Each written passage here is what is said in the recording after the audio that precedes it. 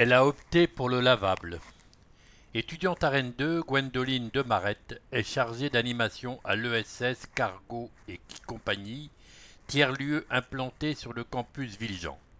Depuis plusieurs années, elle utilise cotons et protections périodiques lavables et témoigne de l'aspect écologique, économique et pratique de ces textiles réutilisables. J'avais une amie en licence qui fabriquait des cotons, des sacs à vrac, des chouchous et j'ai eu envie de lui en acheter, surtout pour me démaquiller. Je ne suis plus revenu à des jetables, s'enthousiasme-t-elle. Avec 6, ça roule, pas besoin d'en avoir des tonnes, même avec un peu d'huile ou de lotion, ça passe très bien en machine. Sur le campus, elle découvre aussi les culottes menstruelles. Au fur et à mesure, elle les adopte pleinement. Il y avait une distribution gratuite de culottes et serviettes lavables. J'en ai pris une de chaque pour tester.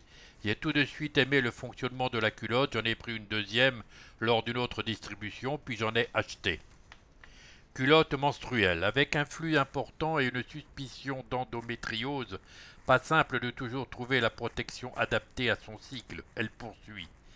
J'avais décidé de passer aux protections bio, mais c'est beaucoup plus cher.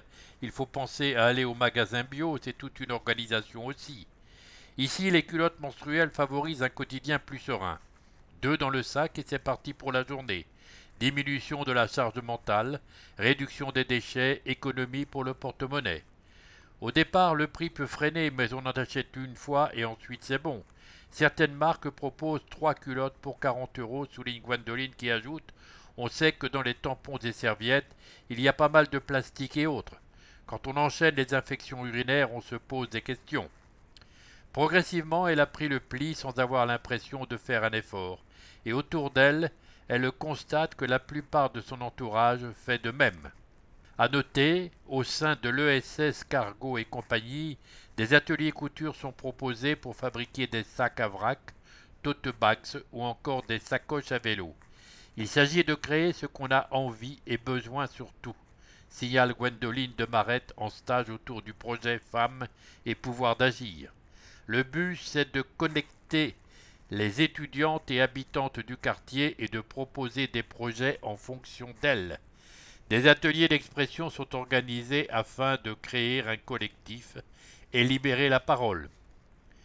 En savoir plus, www.escargo.fr. Escargot, E2SCARGO.fr. Zéro déchet et si on s'y mettait. Rennes Métropole organise des ateliers gratuits autour des thématiques zéro déchet. On trouve notamment un atelier axé autour de la découverte des couches lavables, conseils, astuces, avantages écologiques et économiques et près d'un kit d'essai pour un mois. Mais aussi comment faire son compost, jardiner zéro déchet, consommer malin, etc. Pour s'inscrire, il suffit d'habiter Rennes Métropole et de réserver en ligne.